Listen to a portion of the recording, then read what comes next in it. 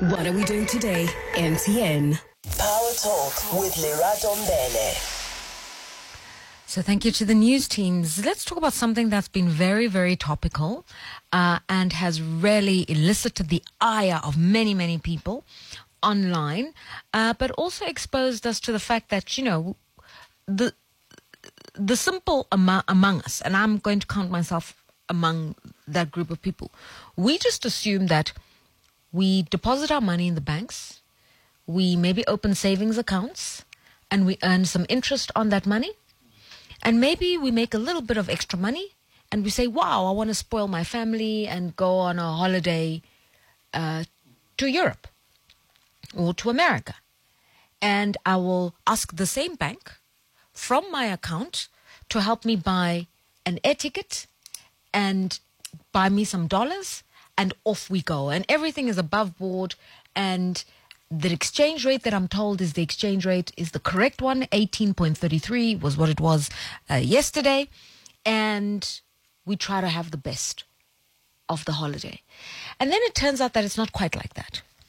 That when you put your money in the bank and it grows with interest, that there are some complex mathematics that takes place there to decide what is the value of that growth, that add-on, because it will be what the repo rate is as per the Reserve Bank and some. And that sum, which is, you know, based on the fact that the bank looks at you, looks at your credit score, looks at how you've settled your debts, all of that becomes the and sum of how they calculate the risk component over and above the official rate that you bring. And it turns out that the banks also borrow from each other at interest rates set. And those figures are done in the so-called derivatives market. So that's point number one. But whilst you are adding the and sum, they are also trading rands, dollars, rands, euros. And I thought they were buying it directly from the Reserve Bank. But it turns out somewhere as that money is moving, somebody's saying, no, the exchange rate is 18.33. Another one is saying it's 17. Another one is saying it's 20. And yet we are made to believe that somewhere in the world, in the ether, looking at South Africa's growth prospects, its figures, its debt to GDP ratio, somebody in the international currency markets decided that rate. And it turns out, no, it's happening in and around. So I don't know how the system works. I don't. But Andre Cilliers does. And he's going to help us understand what has transpired. Because just last week, the Competition Commission fined the UK-based bank, commercial bank Standard Chartered, 42.7 million rands for its role in currency manipulation. And please note, it's not the first time Standard Chartered was accused of this. 3 times. They've been held liable. But Standard Chartered is the only one so far, and I think APSA sometime in 2007. Those are the only banks that I know of that were willing to put up their hands and say, okay, guilty as charged. The overall investigation involves 28 banks. But as the Competition Commissioner told us last week, it's hard to gather evidence against the 27, 26 other banks. And so all of those tribunals keep falling apart. They have only found the ones where there's irrefutable evidence of currency manipulation. For the others, it is a suspicion. But a suspicion over 26 institutions? My goodness. Andre, good morning. Good morning, and good morning to all the listeners. Thank you so much for coming through. So you could hear from what I said that we know nothing about the curry trade and how the foreign exchange is set and how the foreign exchange markets work. So can you begin there with us? Yes, I can. So actually, the foreign exchange market actually works very, very simple. There's imports and there's exports. When you're importing, you need currency, and when you're exporting, you're getting currency. And that needs to be exchanged to rand if you're a South African company, because, I mean, you pay your salaries and your rent and your everything is payable in rand. So it doesn't help you to have dollars that you're earning or it doesn't help you that you have all these rands, because you need to convert that to euros or pounds or yen or whatever the case might be to import certain stuff so that you can sell it again. So there's the two things. We have imports and exports. We have a demand for currency and we have a supply of currency. And in between, those trades take place in an open market, and buyers and sellers meet each other. So very much like any other market, be it oranges, cars, or whatever, there's an open market where this takes place, buyers and sellers, and the price is determined on the day. Over a long period of time, the currency will move and it will weaken or strengthen. And that would be because your inflation rate differs a lot from the other countries, or your interest rates, it's much higher or lower than other countries, and so forth. Okay, I'm still going to ask you to simplify it even more for us. So what you've just said is, you know, South Africa's not an island. If I manufacture wine in the winelands, I have buyers in America and in Europe. Those buyers only have dollars and euros to buy my wine from Cape Town. So somewhere, my wine, which was made in rands and using beautiful grapes in Stellenbosch, needs to meet the euros and the dollars before we exchange goods. And this is where this foreign currency trade is taking place, so that my pricing of the wine that's going to Europe can get to Europe and those euros can come into my bank account. And the banks facilitate this trade. Is this what you've just said to me? That is exactly. So the winemaker would go to his bank and say, client X in America has given me $100 for my bottle of wine. Can you please exchange it in the market so that I can get rands and pay my salaries? Okay. And then the bank would say to him, 1830 is the price, and so therefore I give you 1,830. I'm taking 50 rands of commission to me, and there's a net amount of 1,780 rand on your bank account. Right. The rate of exchange was 1830. Okay. Today is what you're saying. No, it comes an interesting one. At the same time, another person comes in. So now the bank sits with $100.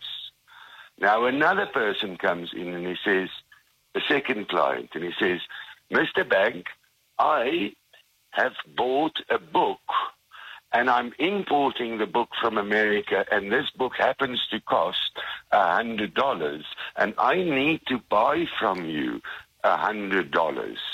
And then the bank says, oh, I've got $100 that I just actually got from a winemaker. So I'll sell this dollars to you, but I'm a bank and I want to make a profit. So I'll give you an exchange rate of 1840.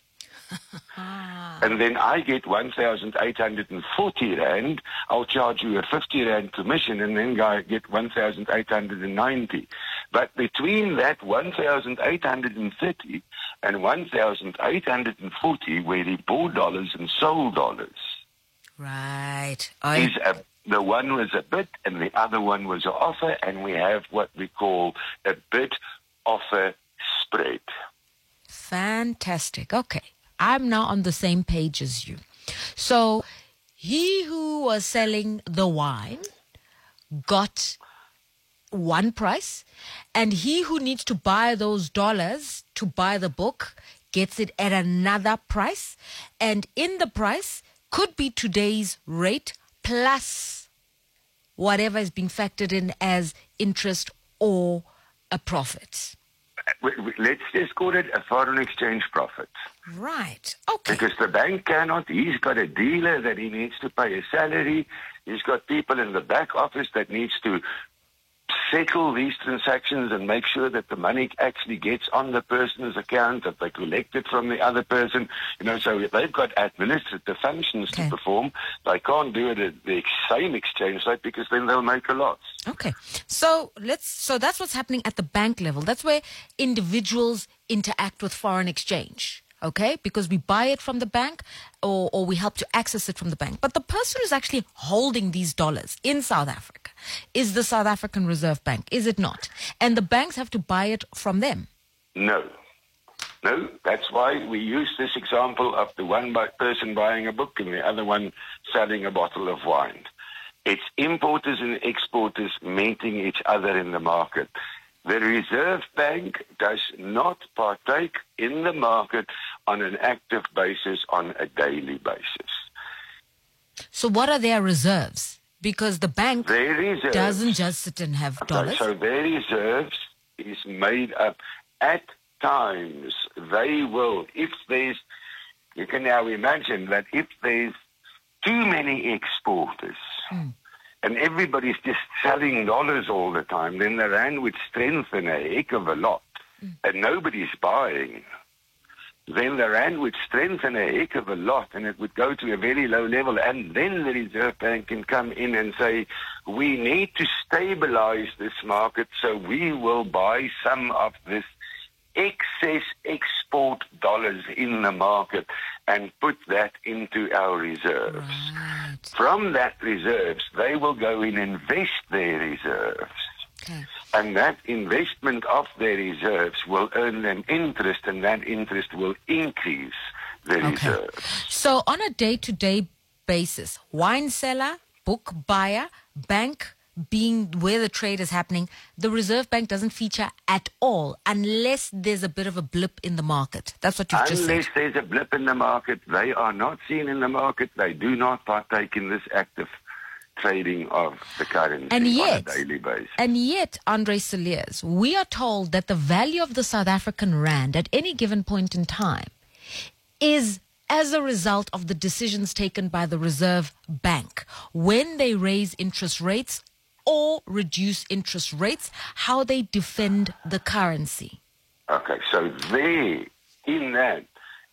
that's an incorrect statement. Okay. It's not just the Reserve Bank. A currency's value is made up of a lot of things. The interest rates and the monetary policy set by the South African Reserve Bank is but only one of those factors. What also comes in is, what does Mr. Gonangwana say during his budget speech? Yes. In other words, fiscal policy. Yeah. How well are we managing our fiscal policies? How are we spending our money? How much money are we borrowing and lending? And what goes into infrastructure? And how does the tourism industry look? How do we facilitate job creation?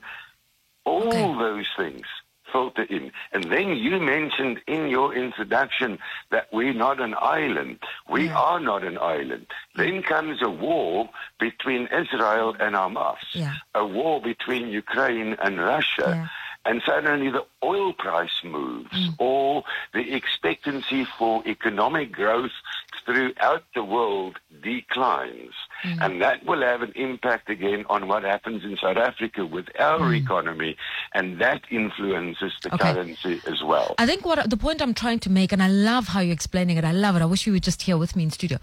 What I'm trying to say is, to what extent do those fiscal, monetary, macro issues influence the exchange rate? Because when we hear about currency manipulation, my personal assumption was, I don't know who's doing what, because I thought the rand dollar, rand euro rate is influenced by the budget speech, the medium-term budget policy statement, the international carry trade on emerging markets, the stock exchange. There's many other things that happen to decide whether the South African rand really is 18.3.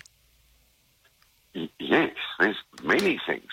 And now let's go back just to the 1st of November when Mr. Gonangwana actually had his medium-term budget speech. Yeah. And the rand was trading, before he started, the day before, was trading around the levels of 18 Rand 85 and 18 Rand 90. The next day he delivered his speech. And the minute that speech of his, and this is interesting how these things work, because the rand actually reacts. He starts speaking at 2 o'clock, and by 5 minutes past 2, he's still almost busy with his introduction, but the rand's movements is already haywire. It's because at 2 o'clock when he starts speaking, the press release is done of his full speech, and then those highlights go through to the market on electronic platforms, and banks can see it, and then they react to it, and corporate clients and mines and car companies and everybody can react to it. And then the rand strengthened to levels of 18 rand 60 immediately after that, because the news that he came out with was that the budget deficit would not be as big as what the market expected. All right. So, that the borrowings would not be as much as the market expected. And suddenly the currency reacted positively and strengthened. Okay. So what you're saying to us is there are also many macro variables. What policymakers decide to do, how much money they keep borrowing, how much money they're able to afford to pay back, whether the economy is growing. All of those things also influence the exchange rate. This is what you've just said. Right. Yes. Now, let's go back to the issue at hand. So the banks, when they interact with me and the bookseller, they are giving me a rate. The policymakers and their actions influence this rate, and yet somewhere somebody was able to manipulate it. How did that happen? Please think about this, and then you can tell us after the break. I'm going to stick to the book and to the why. Okay, but only after this message. So, only after the message. Andre Cilliers, only in a moment. So Sharon officing was telling me the way drip is so expensive these days. She's now waiting